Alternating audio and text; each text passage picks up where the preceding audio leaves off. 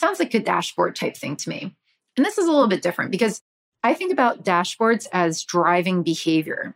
A lot of people like to think of them as like a status update, or let me just throw some data up there so people can see what's going on. But a dashboard is not useful unless it's causing somebody to change their behavior, right? So what do I need to see as an engineer when I log in? All right, I'm logging in. What do you think it's going to do if they see case studies on internal migrations? How should it make them change, right? What do you want to do about learnings on incidents? Should it prevent those incidents from happening later? So I'd want to see a decrease in incidents. Like, how do you display that information? How do you do it in a way that drives them to take action? And then also, how do you measure the results of that? Like, each one of these things is going to have a different outcome. You have to start from, what's the outcome? How do I measure it in my system? How do I instrument my system to actually measure it? And then before that, get some qualitative feedback that they're actually using those things to help move that way. Hello, and welcome to an episode of Dear Melissa from the Product Thinking Podcast. The lines are now open, and we're ready to answer your most pressing product questions. Which prioritization framework would you recommend and why? Hi, Melissa. Do you have any suggestions on developing a product strategy? Whoa. That's a lot of questions. All right, let's dive in. Hello, and welcome to another episode of Dear Melissa. Today, we've got a great episode for you on experimentation, metrics and signals, and how to measure success. All fantastic questions on this. And remember, if you want me to answer your questions on Dear Melissa, go to dearmelissa.com and submit them. It could be about anything. It could be about careers. It could be about breaking into product management. It could be about dealing with difficult stakeholders. Whatever you want to talk about, that's what I'm here for. So don't be shy. Go send your questions, and I'm looking forward to answering them on a future episode. Okay, so let's dive in. First question. Dear Melissa, do you have any recommendations for metrics signals for internal applications, particularly where we are trying to change behaviors over the long term? For example, if we implement a product process to enable shared learnings on incidents, near misses, and case studies of internal migrations, how can I measure if this is a good or useful thing that's genuinely helping people be better engineers? What if I had an ambitious goal to create a product to teach the organization life cycle thinking, and with it, cause some cultural changes? Realistically, I suspect this would take 2 to 3 years to show in data. What would the signals be? Taking a step back and looking at even bigger problems, how could an organization measure the success of a product-led company transformation? Did you know I have a course for product managers that you could take? It's called Product Institute. Over the past 7 years, I've been working with individuals, teams, and companies to upskill their product chops through my fully online school. We have an ever-growing list of courses to help you work through your current product dilemma. Visit productinstitute.com and learn to think like a great product manager. Use code THINKING to save $200 at checkout on our premier course, Product Management Foundations. All right, we are back, and we are talking about metrics and signals for internal applications. Lots of different questions in here. So let's break it down. Let's break it into a couple parts. All right, first question. We're talking about what are the metrics and signals for internal applications. So when I think about internal applications, I immediately go to workflows and behavior change. So internal applications are usually there to help people do their jobs better, run the company, things like that. So how do you measure the success of someone doing their job? Can your application help them do it faster, better, or cheaper? I'd start there. Then I would think about the elements in your flow that contribute to that. So can you calculate out, what faster and cheaper means by seeing how much time a workflow saves? Then I'd measure the adoption of that workflow, and then that would help me predict how much time, or which really comes down to cost, that can save. So that's how I kind of think of internal applications. A lot of that, just making things better, making them faster. Another internal application could be giving people information or data they didn't have before to make better quality decisions. And then you want to measure the success of the decisions and how they're using that data. You're going to need some kind of combination here, though, of quantitative and qualitative thinking is really what this comes down to. So quantitative metrics are going to be the actions that people take. But the qualitative thinking, right, like the sitting down with them, doing the interviews, trying to figure out how they get the results, what it means, how it affects their lives. that's going to tell you what the quantitative things should be that you're measuring it. So you have to do a little bit of research before you can actually make metrics and signals here. You have to basically start to prove or start to draw a relationship through when somebody does X, Y, and Z in my platform, it ends up making them a better engineer because I can prove that with, I don't know, the quality of code, the less bugs that they have, the faster time to production, like something like that. You qualify what makes a better engineer, and then you work backwards to figure out what do they need to do in my system? What actions do they need to take that would tell me they're a better engineer?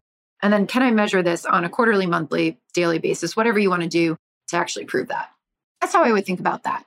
So now what you are talking about, though, in your second part of this is what if we implement a product process to enable shared learning on incidents, near misses, case studies, or of internal migrations, right? Sounds like a dashboard type thing to me. And this is a little bit different because I think about dashboards as driving behavior. A lot of people like to think of them as like a status update, or let me just throw some data up there so people can see what's going on. But a dashboard is not useful unless it's causing somebody to change their behavior, right? So what do I need to see as an engineer when I log in? All right, I'm logging in. What do you think it's going to do if they see case studies on internal migrations? How should it make them change, right? What do you want to do about learnings on incidents? Should it prevent those incidents from happening later? So I'd want to see a decrease in incidents. Like, how do you display that information? How do you do it in a way that drives them to take action? And then also, how do you measure the results of that? Like, each one of these things is going to have a different outcome. You have to start from what's the outcome? How do I measure it in my system? How do I instrument my system to actually measure it? And then before that, get some qualitative feedback that they're actually using those things to help move that way. Another thing that you asked about too, taking a step back and looking at the bigger problem, how can an organization measure the success of a product-led company transformation? This is a great question. So I do it by looking at behavior change, like I said, throughout the organization. So I want to see that there is a product strategy tied to the company strategy, and we're talking about it and revisiting it constantly. So I'm looking at your strategy cadences. Do you have them? What's discussed in them? What are the outcomes that come from it? So again, ticking the box would be, we have a strategy cadence, but okay, what's the quality of it? Are decisions actually being made? Then I look at, did the product drive growth? That to me is like the ultimate goal of a product-led company transformation. We talk about product transformations a lot, but why do it? You're doing it so that one, you can scale technology products to help enable your company to grow and meet customer demands and needs in a better way. There's an outcome associated with that. Did our products drive growth? Did they drive customer success? Did they drive people staying with us and retention? Like, you have to draw that. And it comes back down to like product strategy drivers at the end of the day. That to me is like the ultimate success of a product-led transformation. But can you measure things along the way? Yeah. I want to see a chief product officer in the hot seat. I want to see somebody reporting into the CEO that oversees product. I want to see us measuring the success of our products and making decisions off it. Do we have instrumentation in our systems that say like, yes, what we released was successful or not?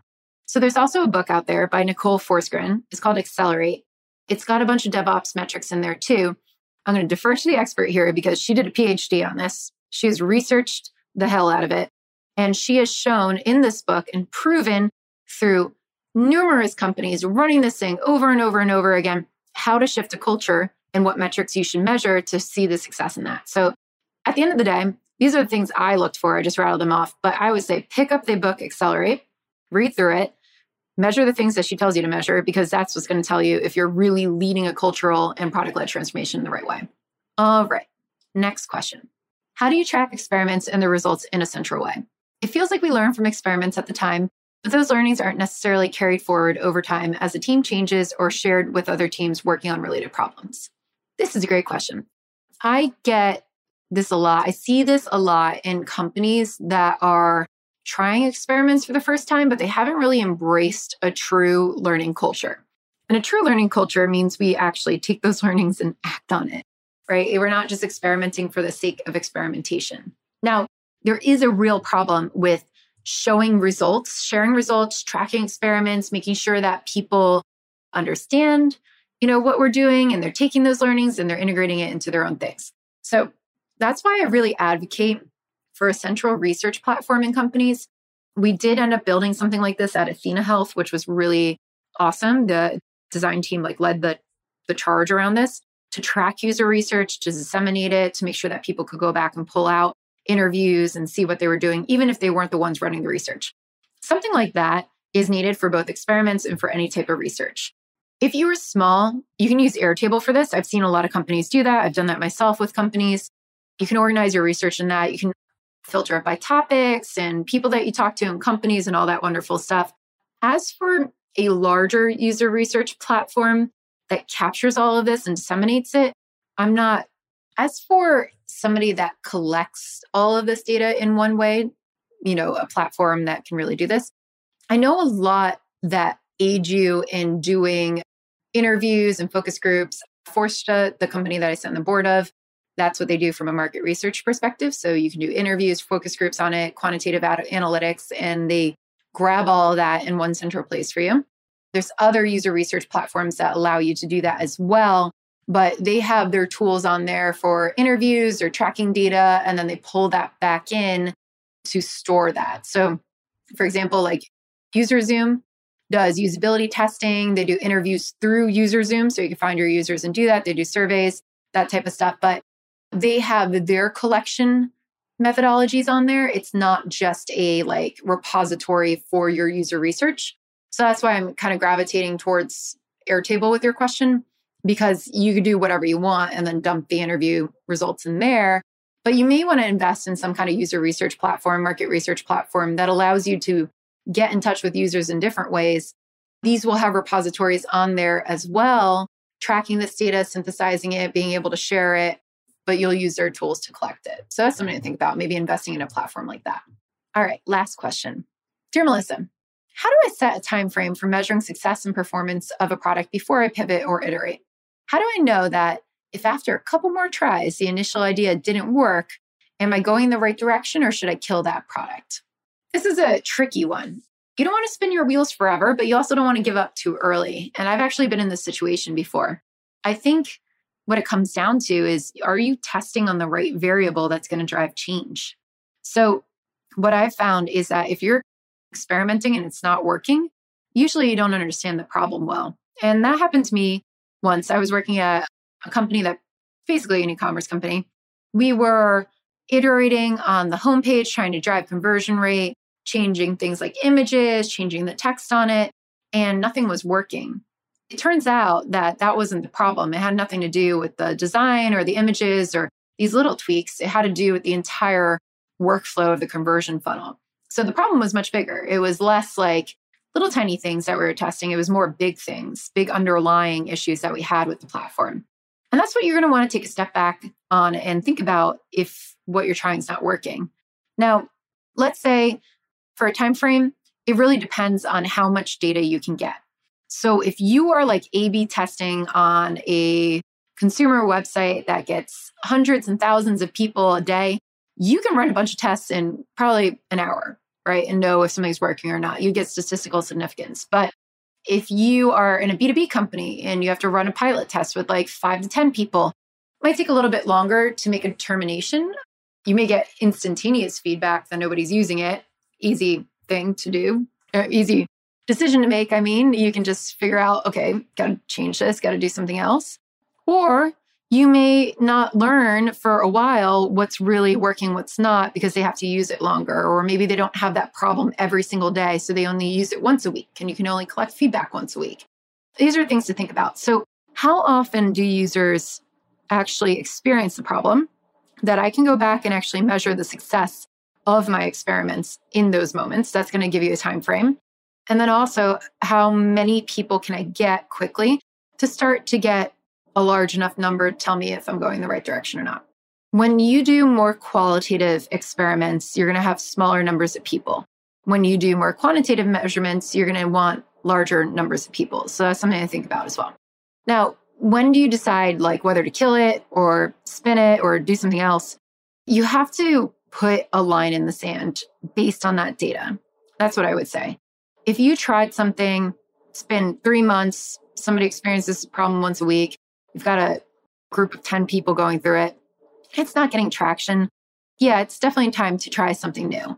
And maybe you iterate on it a little bit and you try it again and it still doesn't work, right? What you should be doing though here is getting so much feedback from those users using it. You want to talk to them constantly. You want to be sitting in front of them, watching them use it so that you can pinpoint the problems they're actually having with it. Because that's going to tell you to pivot or iterate. A lot of times we launch experiments out to the world. We never keep tabs on them. And then we are like, okay, what do we change? What went wrong? Can't tell. You can't tell unless you're there. So sit with them, look at it. That's going to tell you whether you should try something new or if they're just really not interested, that's where you're going to like say, okay, I got to pivot to something else. So there's no easy answer. There's no one time frame, but those are the things I would think about. I would go with who is my audience? Who am I testing this with? How much data can I get from them? When do they experience this problem? And that's how I would set my time frames to something comfortable, to let them use it for a while, to get enough feedback. And then I would really focus on getting the qualitative feedback if you were working in a B2B environment or something where I can only get a small group of users on it. And then if you're working in a consumer environment where I can throw a lot of people at a test, do that and make decisions quickly. And if you are iterating and just tweaking things and it's not working, usually the underlying problem or the overall solution is not what it should be. And I would go step back a couple steps, try to figure out what that is, and then proceed from there. All right, that concludes this week's Dear Melissa questions. Thank you so much for listening. And again, if you have any questions for us, go to dearmelissa.com. Otherwise, you can join us next week. We'll have another guest on here. And if you love the podcast, we really appreciate a review on Apple Podcasts or Spotify or wherever you're listening to podcasts to tell other people to come and listen to this as well. Thanks very much.